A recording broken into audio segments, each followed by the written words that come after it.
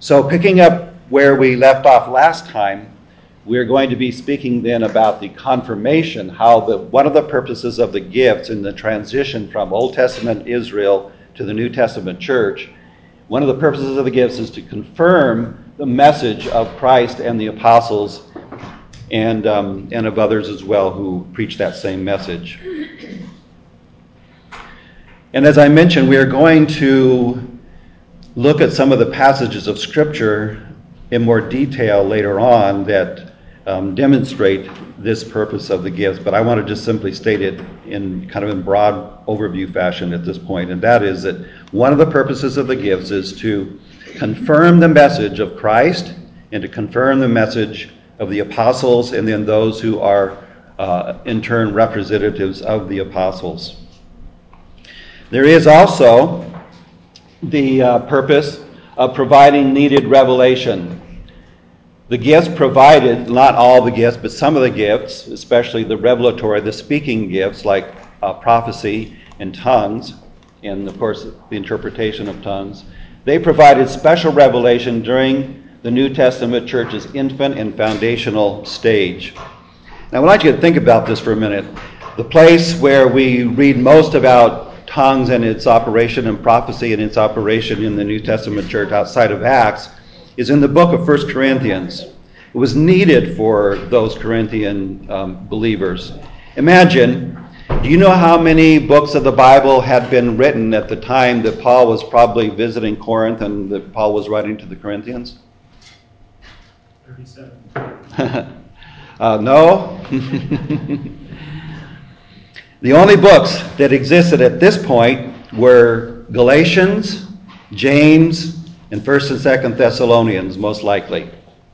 So I want you to imagine that. Okay, so you are in a significant transitional period, and you are moving from Old Testament Israel and all the outward elements of the temple and all that. You're moving to a New Testament church situation.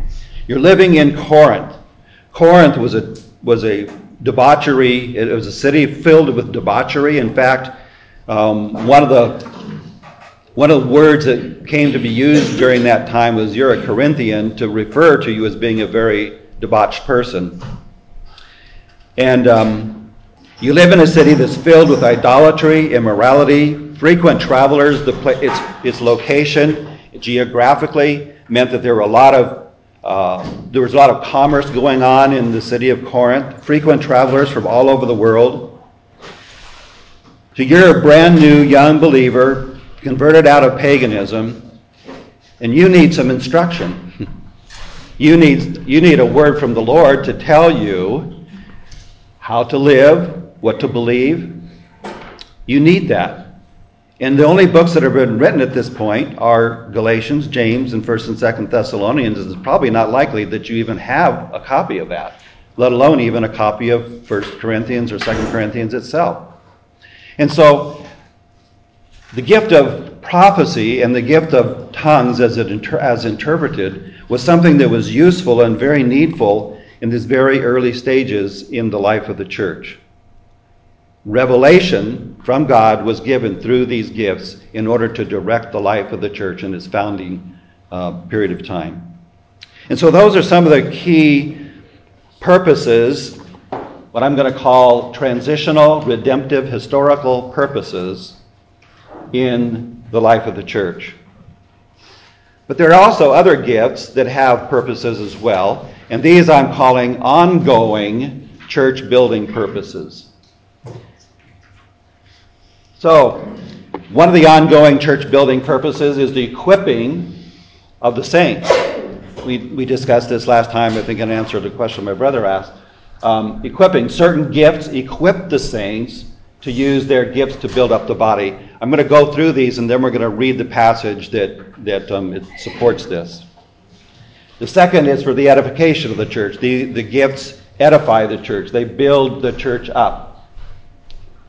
Thirdly is Christ-likeness. That is what the church is going for. The use of the gifts is not just to be able to use them, but so that the church will become mature and like Christ. That's the standard of maturity, is Christ-likeness. And then, fourthly, for doctrinal stability. Let's look then at Ephesians, if you will, Ephesians chapter 4. Turn with me there.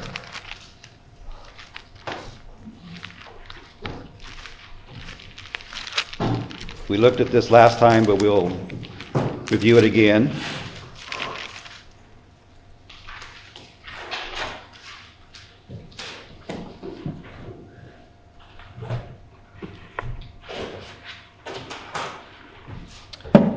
Let's begin. Well, notice verse 7, but to each one of us grace was given according to the measure of Christ's gift. And then in verse 8 it says that Christ ascended and he gave gifts to men. And then he begins identifying what those gifts are in verse 11. It says, and he gave some as apostles, and notice apostles is listed first again. Some as apostles, and some as prophets, and some as evangelists, and some as pastor, you might say pastor-teachers. Why? For the equipping of the saints. These gifts were given to equip the saints. That is, to equip all of the people of God in the church. For the equipping of the saints for the work of service. They are to do the work of service. And what is that work of service to result in? For the work of service to the building up of the body of Christ. The body of Christ is to be built up through the works of service, through the gifts that are exercised in the body. Until, verse 13, until we all attain to the unity of the faith and the knowledge of the Son of God. Knowledge is a key element in the maturing of the body. The knowledge of the Son of God, and that knowledge is not merely intellectual, academic, so that you can answer the questions correctly on a test, but it's so that you will know the Lord in a personal way, in an experiential way, as well as knowing the truth about him. And it is to a mature man to the measure of the stature which belongs to the fullness of Christ. That's just another way of saying, I think, what Paul said in Romans chapter 8, when he says that we are predestined to be conformed to the image of his Son. We're to be like Christ. He's the measure. He's the standard. He's the goal. Now, of course, we'll never reach that in this life, but that's what we're aiming for. And that's what the gifts are there for, is to build us up in the faith. And when that happens, look at verse 14. As a result, we are no longer to be children tossed here and there by waves and carried about by every wind of doctrine, by the trickery of men, by craftiness and deceitful scheming. And so doctrinal stability. The Apostle Paul was interested in the people of Ephesus knowing and understanding God's word, God's truth, and being stabilized, being able to be anchored so that they're not tossed about by every wind that comes along, every wind of doctrine. And so the gifts are given for those purposes as well. So those are some of the ongoing purposes of the church, and those gifts that are, as I say, ongoing. Well, that brings us then to the subject of the continuation versus cessation of the gifts of the Spirit. Now, the chapter spent quite a bit of time on that, and so I am going to as well. Basically, I'm going to follow the structure of the chapter in the 54 truths. And my focus is going to be on the extraordinary gifts, what we might call the extraordinary gifts or the sign gifts. And that's because nobody has a controversy over whether or not the gift of service continues. There's not an issue on that matter. There's nobody who debates whether or not the gift of administration continues. The debate is over whether or not those gifts that we might call extraordinary, those gifts that the Scriptures call sign gifts, whether those continue today or not. So we're going to look at some of the issues regarding that, and I'm going to follow the structure again of the book. But let me give you a quick definition of these kind of gifts that we're talking about. Sam Waldron, in his helpful little book, defines these gifts in this way. He says, a miracle, we might call these miraculous gifts, or supernatural gifts. He says, a miracle is used in different translations of the English Bible to translate a specific collection of biblical words. And those words are works, powers, wonders, and signs. The scriptures use those words to describe these kinds of gifts. And he says a strict definition based on the terminology that the scriptures themselves use is this.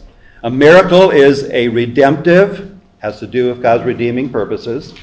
Revelatory, it's revealing something. That's the idea that it's a sign gift. It points to something. A redemptive, revelatory, extraordinary. It's not the ordinary thing that you see happening every day. You don't see somebody every day being told, silver and gold have I none, such as I have give I thee, in the name of Jesus Christ of Nazareth, rise up and walk. And somebody who's been crippled all his life suddenly can walk. So it's not the ordinary thing. It's extraordinary. External. By external, we mean sometimes we use the term miracle to refer to something that's internal, like we might say the miracle of the new birth. Well, strictly speaking, the word miracle is not applied to the new birth. We can talk about it in that way because it is something that is definitely God's work, and it's in a very real sense supernatural, that is beyond our nature and capability of producing it. Nevertheless, the scriptures reserve the word miracle and signs and wonders for something other than the new birth itself. And so it is external. These are external signs that authenticate the message of the messenger. So a miracle is a redemptive, revelatory, extraordinary, external, astonishing, that's why they're called wonders, manifestation of the power of God, and that's why they're called powers. And so that is I think a helpful definition of what we're talking about when we talk about these sign gifts, these miraculous gifts. So what are the arguments for its continuation? Well, the first one listed by our author is because they are needed for the maturity and mission of the church. He argues that all of these miraculous gifts, all of the gifts are needed today. This is the argument for continuationism, because they're all needed for the maturity and mission of the church. The church still needs to mature. The church still has the same mission. And since it does, we are to continue. We need all these gifts to make that happen. I'm going to give you my response to this. Now, I recognize that not everybody will hold the view that I hold to, but this is the view that we hold to in our church's confession, and that the church here traditionally has held to, and we believe are sound biblical, as a sound biblical view. But we do recognize that there are godly people who hold a different view, and I'm not looking down my nose at those people by any means. But I do differ with them, and I'll give you my reasons. Well, I believe that this particular support or idea does not hold truth because it can be clearly shown that there are some gifts that don't continue today. Let's use the preeminent example, and that is the gift of apostle. And again, I'm not going to have time to go through all the details of this, but that's fairly easily demonstrated from Scripture. What is an apostle? In the Scriptures, there is an apostle with a capital A versus apostle with a lowercase a. It's kind of like the word elder. We can use the word elder, and the Bible uses the word elder to refer to someone who is simply elderly, an elderly man or an elderly woman. But also uses the word elder to refer to someone who occupies the office of elder. And so there's a capital E, so to speak, when we talk about that particular use of the word elder. Well, the word apostle has the same usage. It's a word, simply means messenger, as it were. But we can say messenger with a capital M. That is an apostle with a capital A. And there are those who are capital A apostles. The qualifications to be a capital A apostle, which is what that Paul is talking about in the lists that we have gone through when we're talking about the gifts of the Spirit. The qualifications to be a capital A apostle are, somebody tell me, anybody know any of them? Must have been taught or instructed by Christ himself. Okay. He is one who has been directly chosen and appointed by Christ. And we don't have time to go to all the passages of scriptures to demonstrate this, but trust me on this.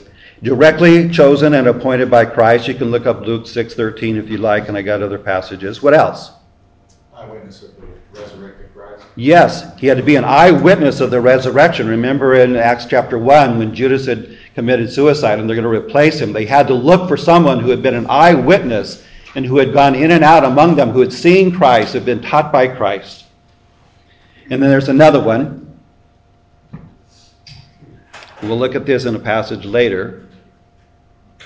The other one is that they performed miraculous signs authenticating their position as being an apostle.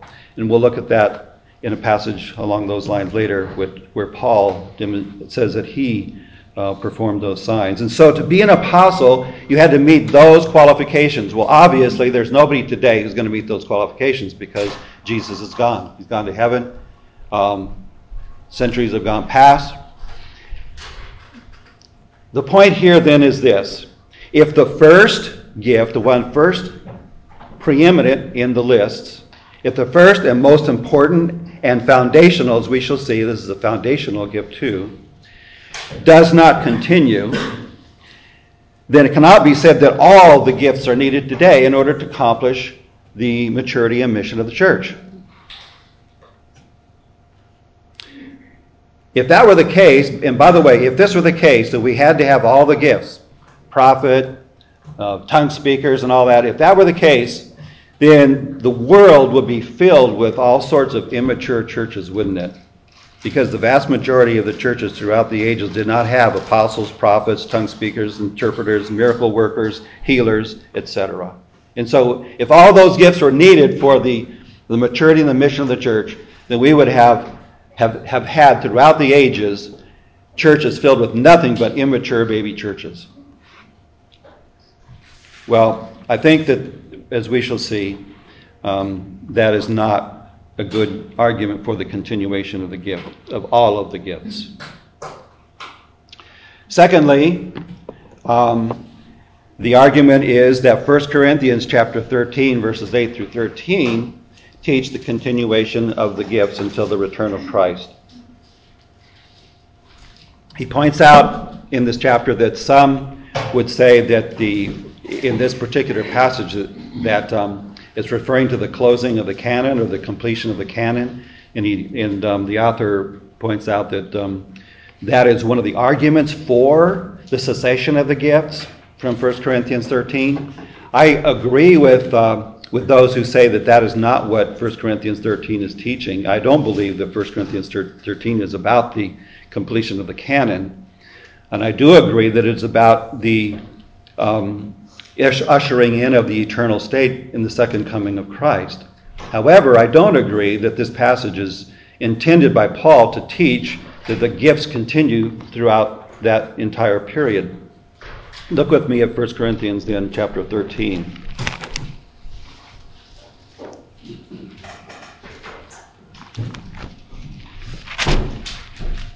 Now remember from last week that the reason why the Apostle Paul launches into what he says in chapter 13, and of course there were no chapter breaks at that time, was because he's talking about it, showing them a still more excellent way, and that is the way of love. And there's where we learn that love and the fruit of the Spirit is to control the gifts of the Spirit. And so his argument is that love and the characteristics of love are what are to be most characteristic of the church of God. They are to be preeminent in the church. And he says in verse 8, love never fails. But if there, and I'm going to read from the New American Standard, so if yours is a little different, then I think you'll be able to follow along. If there are gifts of prophecy, or literally, if there are prophecies, they will be done away. If there are tongues, they will cease. Now, when is this going to happen? What is the time period? What is the time frame that he's talking about? Let me just make a few notes here with regard to this particular section of Scripture.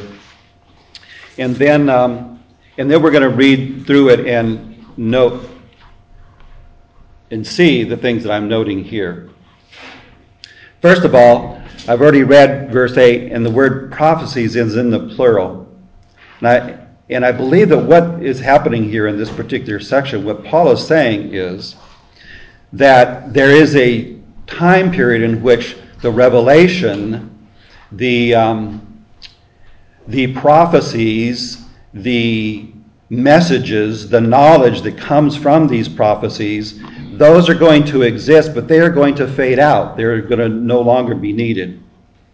And the knowledge that comes from them is temporary and it's partial. That, I believe, is what Paul is saying. Whereas love is permanent. It's forever. It extends on into the eternal state.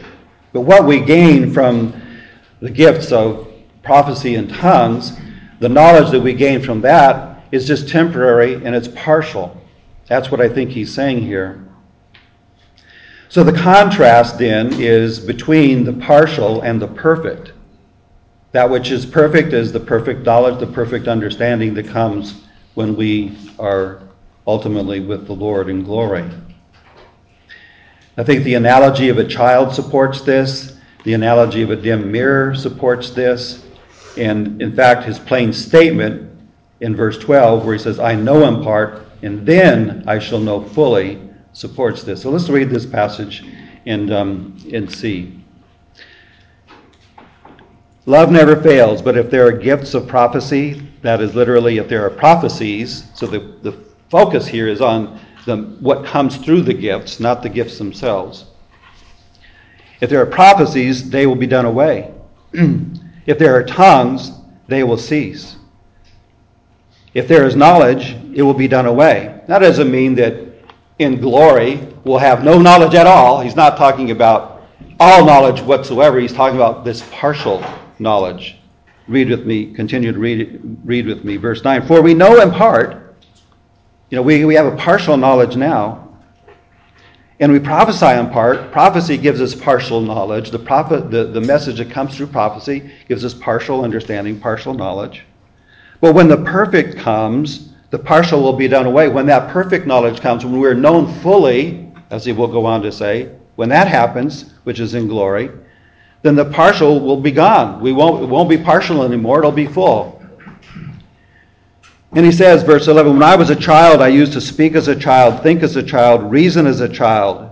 So these are areas having to do with kind of a partial knowledge, a partial understanding, a immature, incomplete knowledge of God's purposes in life. He says, when I became a man, I did away with childish things. Just an analogy to say when we get into glory, we're going to know in a way that we do not know here. Verse 12, for now we see in a mirror dimly, but then face to face. So it's not that what we see in the mirror is wrong. We see in the mirror dimly. It's kind of like if we had a dimmer switch in here and you turn the lights on, but you've got it dimmed way down. And you can look around and what you see is not wrong, it's not inaccurate, it's true. It's just that not as clearly seen, not as fully seen as when somebody flips the dimmer switch all the way up and the light goes on and it's nice and big and bright and you can see all the details. It's basically you're seeing the same thing, but you're seeing it in a much fuller, complete way. And that, I think, is what the analogy is here. Now we see in a mirror dimly, but then face to face. Now I know in part, but then I shall know fully, just as I also have been fully known. Here he comes and makes it very clear as to what he's talking about. Now I know in part, and where does this knowledge come from? It comes from the prophecies, from the interpreted tongues that have been spoken in Corinth. We know we have this information and it's partial. We know in part, but then when we are in glory, we will know fully, just as I have also been fully known. There's a fullness of knowledge and of understanding that takes place in that day. And so, but his point is in verse 13, but now abide faith, hope, and love, these three, but the greatest of these is love, and love is greater than all of this partial knowledge that we have now. So Corinthians, don't get so enamored with the gifts of prophecy and the gift of tongues and become overcome with all that. This is what you need to be focusing in on, is not those things. You need to be, because they're just partial, they just give you partial knowledge. You need to be focusing on love, which is that which endures forever. Jim. Just reading this paragraph now. If I was a continuationist, let's say, I would. It looks like what he's saying, if you just from the reading, not from experience in church life per se, because I've never really been in a church where tongues was spoken, But anyways, you're saying it appears to me that he gives it away when he says when the perfect comes, that's when these things will be done away with, which is what you were saying, right?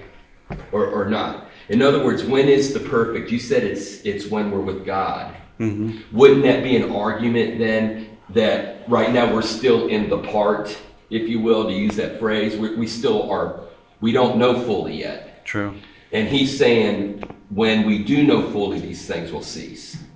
Isn't that kind of how that reads? I'm not trying to defend continue, mm-hmm. but I'm struggling with just interpreting this paragraph, how it's reading. Yeah. What he is doing, what he is not doing, is Paul is not addressing the issue like we think of it today. He's not saying, okay, we need to talk about the cessation of the gifts. That's not what he's doing. What he's doing is he's trying to show the partial nature and the incomplete nature of that which comes from the gifts, which is the knowledge and the revelation. He's not saying anything about whether the gifts continue or not. That's not the focus of what he's talking about. He doesn't address that issue. Now, it could be, I can understand how those who would interpret this as being from a continuation perspective would conclude from that, okay, well, if the knowledge is partial, then the gifts from which that knowledge comes must continue throughout the whole period of time where we have partial knowledge. But that is not necessarily the case. It's a conclusion that's only a possible conclusion, but not a necessary conclusion. And it is beyond the scope of what the Apostle Paul is actually dealing with here in this section. So he's not addressing the issue at all of how long the gifts continue. He's simply saying through these gifts, the knowledge and revelation that we get from them is going to be partial, and that's going to be partial all the way through this period until the Lord comes. I hope that helps. It's a little bit, it's something you have to wrestle through and think through, and I would again recommend, if you would like to get some more information on that, Sam Waldron's book. So, all right.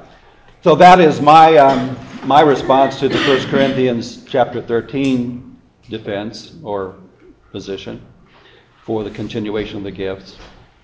And then thirdly, because non-apostles exercise the gifts. Well, it is true that there were non-apostles who exercised the gifts. Let me give you some passages of Scripture that they use to cite this, and I'm going to have some of you just read these for me.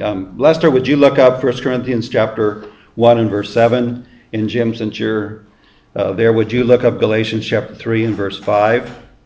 And the rest of you can turn with me to Acts chapter 8. Would you read your verse, Lester? So that you are not lacking in any gift as you wait for the revealing of our Lord Jesus Christ.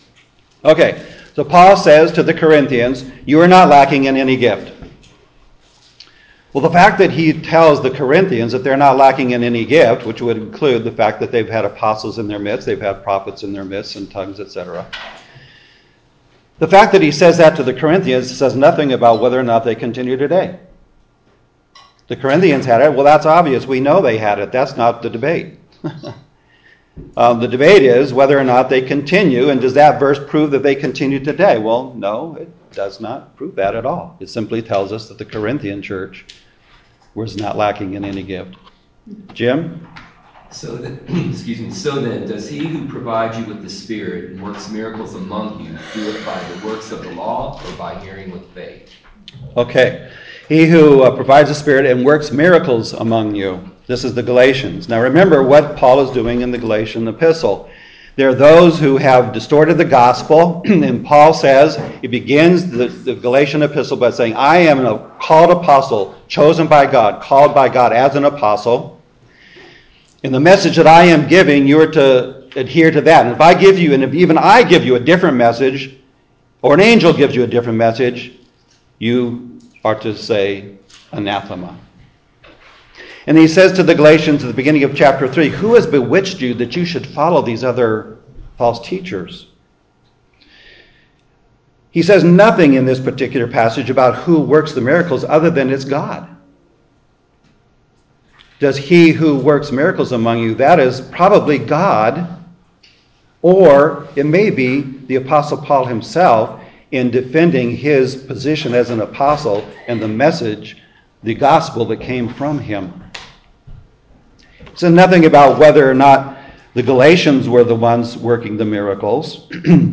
Most likely they weren't. Most likely they were worked by the Apostle Paul and perhaps Barnabas, depending on exactly when Paul went through there. If the description from Acts chapter 13 through Acts chapter 14, verse 23, is the time that he went to the Galatian region, then it was Paul and Barnabas who were there, most likely in the Galatian area and among the Galatian churches, and most likely they were the ones who were working the miracles.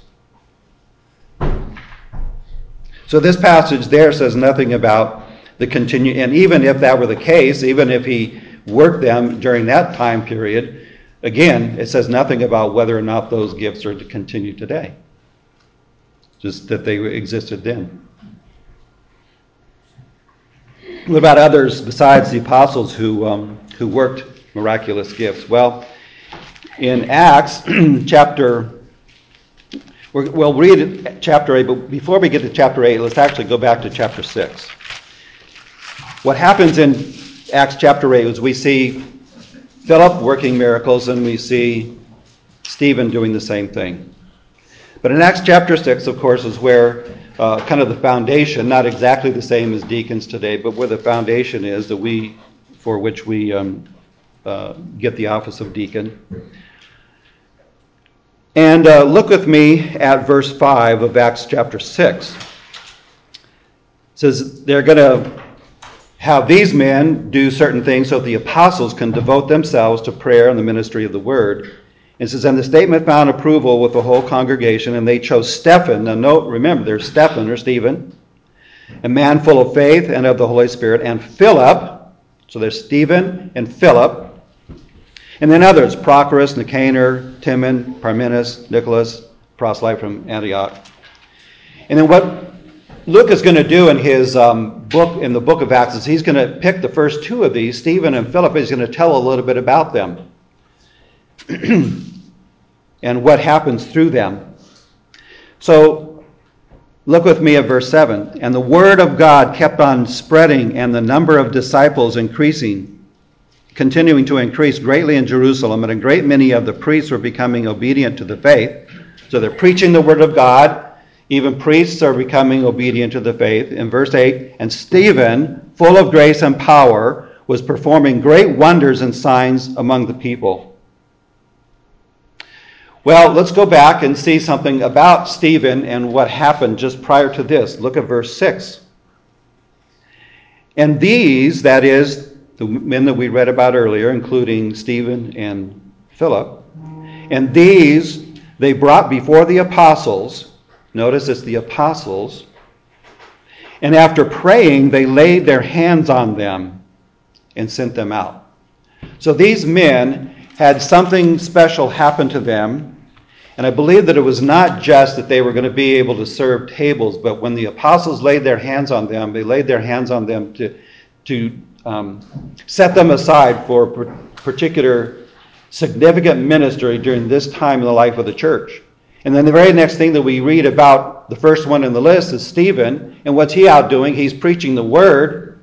And as he preaches the word, he's performing great wonders and signs among the people. Those great wonders and signs are confirming the message that he is delivering, that he learned from the apostles. And so we have this, in a sense, this transition, this giving of the ability to perform signs and miracles through the apostles to others as well, much like Jesus himself did with the apostles, which we will see later. Turn with me, and of course Stephen gives us this long sermon in Acts chapter 7. He ends up being stoned. And then it picks up talking about Philip, the second one in the list. Okay, this is what happened to Stephen. Now what about Philip? Look with me at Acts chapter 8 and verse 4. Therefore, those who had been scattered went about preaching the word. They're preaching the word. And Philip went down to the city of Samaria and began proclaiming Christ to them.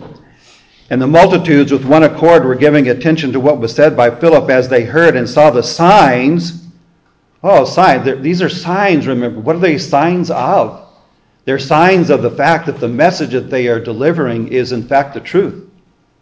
And from Christ himself and ultimately from God himself. And saw the signs which he was performing. For in the case of many who had unclean spirits, they were coming out of them, shouting with a loud voice. And many who had been paralyzed and lame were healed. And there was much rejoicing in that city. And so I believe that what we have here is we have those who are either apostles or those closely connected to the apostles upon whom hands had been laid, who performed these signs and miracles and wonders. And it's not something that is given to the congregation, just kind of anybody, anywhere, at any time. So I believe these passages of Scripture that are used to support the continuation of the gift because they were performed by non-apostles is a very weak argument. And then lastly, because historical evidence for the post-century church points to the continuation of the gifts. Well, there are those who are excellent scholars who would beg to differ on what history demonstrates. For example, Sinclair Ferguson says this. He says that he points out that the absence of the extraordinary gifts in history has been one of the, quote, serious difficulties with which it, that is continuationism, has never been able to overcome.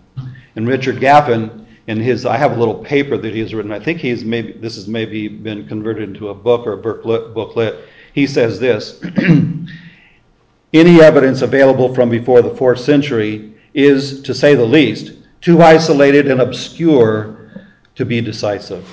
And so, we don't have time to survey all of the historical writings. I just want to point out the fact that there are good scholars who say that this historical evidence is really not there for proving the continuation of the gifts. And in fact, if we look at the history of the church, and this is a segue into the next section, if we look at the history of the church, we will find that it is not to be expected that miracles will be performed throughout the centuries. But those are the arguments for the continuation that he puts forth in the book.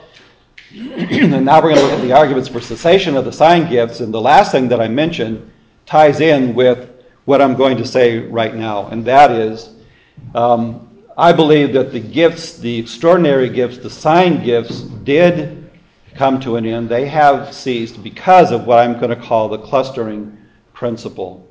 And by the way, let me make a side note here before I forget to say this. We're talking about some person who has been gifted to do these miraculous gifts. We're talking about miracle workers. Okay, we're talking about people who are designated as prophets who speak prophecy. We're talking about people who perform healings over and over again. Healers, you might say. We're not talking about whether or not God can at this time perform a miracle. I believe that he can, and I believe that he does. I think he often has, when I say often, relatively often, throughout the globe and throughout the history of the church, has performed miracles. But that's different than saying that there are people who are miracle workers. And so I'm making that distinction, all right? We're talking about those who are miracle workers in that sense. Now, what about the clustering principles? Anybody know what I'm talking about when I talk about the clustering principle? Okay, let me ask you this question. If you look, we're going to take for a moment and do a survey of the history of redemption up until the time of Christ. Okay, not including the time of Christ, but all the way up through John the Baptist, who declared that Jesus is the Lamb of God. Looking at all that period of time, I want you to name for me those who perform miracles. Moses. Okay, good. Elijah. Moses. Elijah.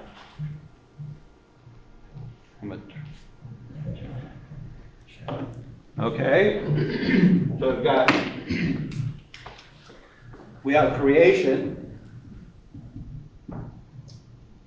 And then as time goes on, we've got Moses. Then we have Elijah. Who else? Elisha, okay. We're kind of a couple of pairs, so to speak. Jesus. Okay, up until the time of Jesus. We'll get to him in just a moment. Prior to the time of Jesus. Well, we probably had Joshua in here. Yeah, maybe Samson, depending on how we want to interpret him.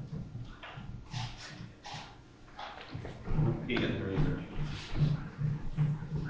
Is there he in Samson? No. Okay. Daniel made interpretations. Okay, now, was Daniel actually performing a miracle? Well, he did get revelation from God, so maybe we could possibly say Daniel. And then Joseph would probably have to be included in, wouldn't he? And if that's the case, then yeah, we would include Joseph.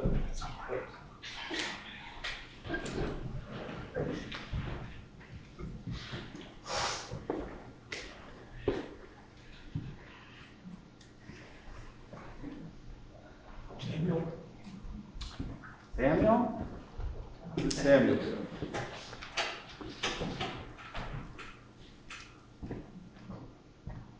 Okay, well, look at this. We're talking about probably a period of maybe, I'm just going to round it off and say 5,000 years. How many miracle workers did we have during this time? Now, there were other miracles, like with Jonah being swallowed by a whale. That's probably, we could call that a miracle. But that was something done to him. Daniel, the 3 Hebrew children in the fiery furnace, Daniel delivered from the lions. That was something done to them, a miracle that God did done to them. But they weren't out there saying, Daniel didn't come along and say, I command you lions to have your mouth shut. He wasn't performing a miracle. What does that tell us? It tells us that there were certain periods of time in which miracles were clustered. And in particular, we think of these two times right here. There's where the proliferation of miracles occurred. What was happening in the history of redemption at this point? With Moses and Joshua, that was the establishment of Israel as a nation. They had gone through the period of time in Egypt, and God delivered them. And now, at Mount Sinai, God is officially, formally establishing Israel as a nation, and then leading them into the promised land. And this is the nation through which the Messiah is going to come. And so he delivers them from Egypt, establishes them as a nation, puts them into the promised land, a very key time in the history of redemption. And there is a lot of revelation that is happening at that time because it's coming through Moses. Moses writes the first 5 books of the Bible, the Pentateuch. And oftentimes, the message, the miracles accompany a time of revelation. So we have Moses and Joshua performing these miracles, Moses primarily, at a key time in the history of redemption, unlike no other, and which is also, I believe, a type of of what was going to come through Christ. Christ is going to do the same thing. He is going to establish a new people of God, an internal people of God, the church. Moses being a type of that. So that's a key time in the history of redemption. Then we've got Elijah and Elisha. What had happened? There was a promise that God had made through Abraham. God is going to fulfill that promise through the nation of Israel. He establishes the nation with Moses and Joshua. But then we have David, the period of Solomon, and shortly after Solomon, the time of Solomon, we have the kingdom being divided into the northern and southern kingdoms. The kingdom is divided, and this is a critical time. What's going to happen with God's promises? Here, the nation of Israel, through which he's going to bring the Messiah, it's split in half now. Well, not exactly in half, but it's split into the northern and southern kingdoms. And there's all sorts of corruption that's going on. Well, Elijah and Elisha come along as the prophets to say, in essence, God is still God. And even though there's Baal around, and even though we have these idols in these foreign countries, God is still God, and he is king and ruler over even the foreign gods. And so Elijah at Mount Carmel says, let it be known that you are God, and he defeats Baal and the 450 prophets of Baal in calling down fire from heaven. And then the other miracles that Elijah and Elisha perform. This is the time that inaugurates the period of the prophets. The prophets kind of come along with these two prophets, Elisha and Elijah, inaugurating that period of time. The kingdom is divided. There's going to be prophets coming to each of the northern and southern kingdoms. Elijah and Elisha inaugurate that period of time saying, look, God is still working with his people. God is still God. He's still king. He's not going to forget his promise, the covenant that he made with Abraham. A key time in the period of history, in the history of redemption. Miracles are clustered around these times. This is the time where we see the most miracles happening. The clustering principle. It is not, if you look at the history that's 5,000 years, think of how many people went through all those 500,000 years. Those faithful people of God never saw a miracle, never did a miracle. History leads us to believe that we are not to expect miracles to continue on. And so I would say the clustering principle tells us that to expect the continuation of miracles is contrary to the way God works in history. Okay, let's see here. I better erase that.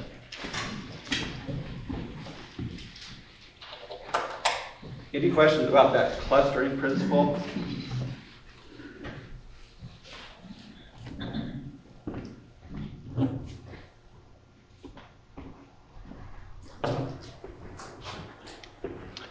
And I can see we're going to have to really speed it up here. Okay, because of the authenticating purpose of the sign gifts, signs point to something beyond themselves. What is the purpose of the gifts? They are to be signs of something. They are to authenticate the messenger and the message. And we're just going to do a real quick survey. Moses, of course, his message was authenticated by what he performed, all the miracles that he performed to prove that God had sent him. Look at this passage. Deuteronomy, Moses. It says, there's none like him for all the signs and wonders that the Lord sent him to do in the land of Egypt, for all the mighty power and the great deeds of terror that Moses did. None like him. We're not expecting what he did to be continued. They were signs. They were great wonders, but they were to support his place in the history of redemption in the message that he gave, that God is God. 1 Kings chapter 18, Elijah on Mount Carmel, I've already referred to this. Let it be known, Elijah prays, let it be known that you are God in Israel. 2 Kings chapter 5, verse 8, Elisha heals Naaman, that he would know that there's a prophet in Israel and that his message is true. What about Nicodemus when he comes to Jesus, says, we know that you have come from God as a teacher, for no one can do these signs unless God is with him. It's to prove that and to authenticate who Jesus is and the message of Jesus.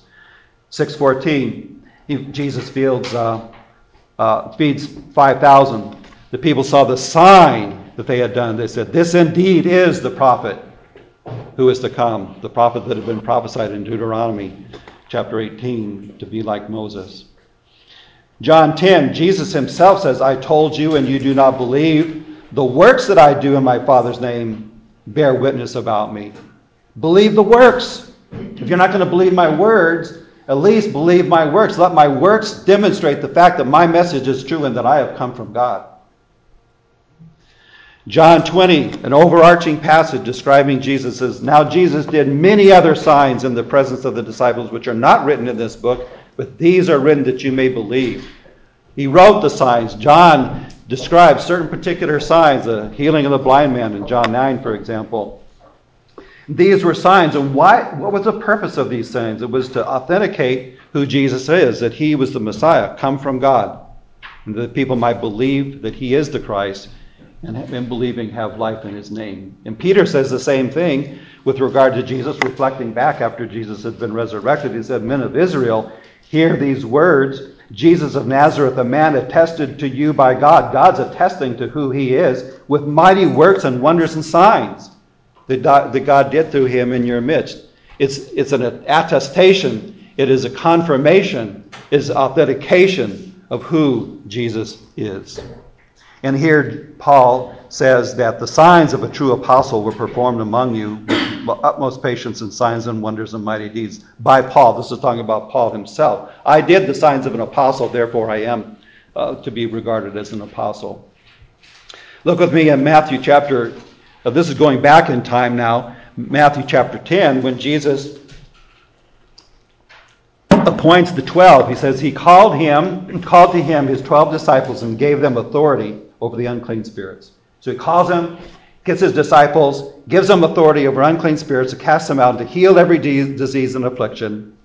The names of the 12 apostles are these, and then Matthew lists them. It says, "These 12 Jesus sent out, instructing them, proclaiming," and says, "Proclaim as you go, saying, the kingdom of heaven is at hand.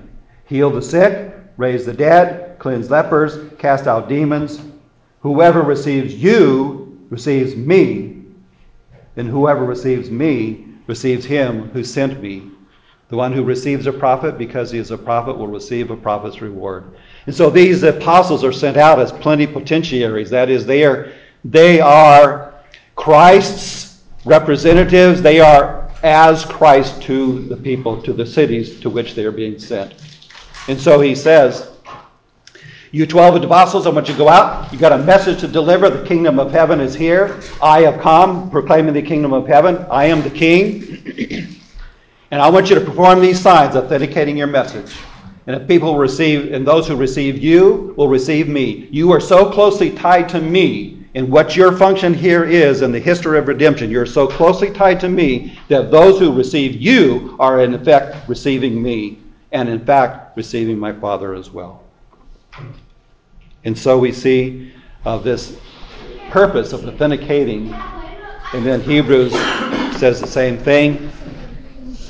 "How shall we escape if we neglect so great a salvation? It was declared at first by the Lord, and it was attested to us by those who heard," that is the apostles and prophets, "while God also bore witness by signs and wonders and various miracles and gifts," that is distributions literally of the Holy Spirit distributed according to his will. So God was attesting, he was authenticating the message that came through the prophets by means of the prophets and apostles, by means of attesting to them by means of these signs and miracles.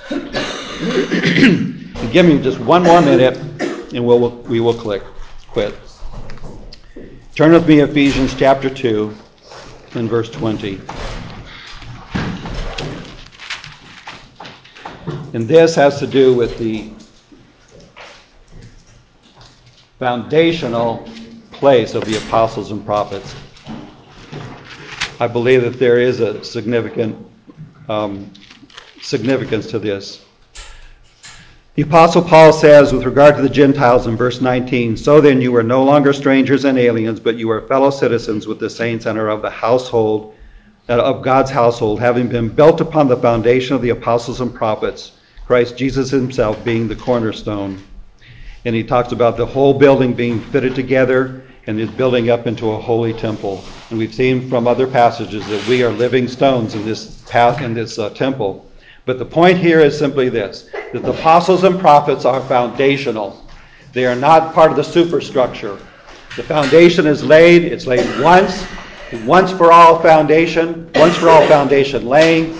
And what their place in the history of redemption was a once for all time, and therefore is not continuing on today. Well, more could be said. Our time is up.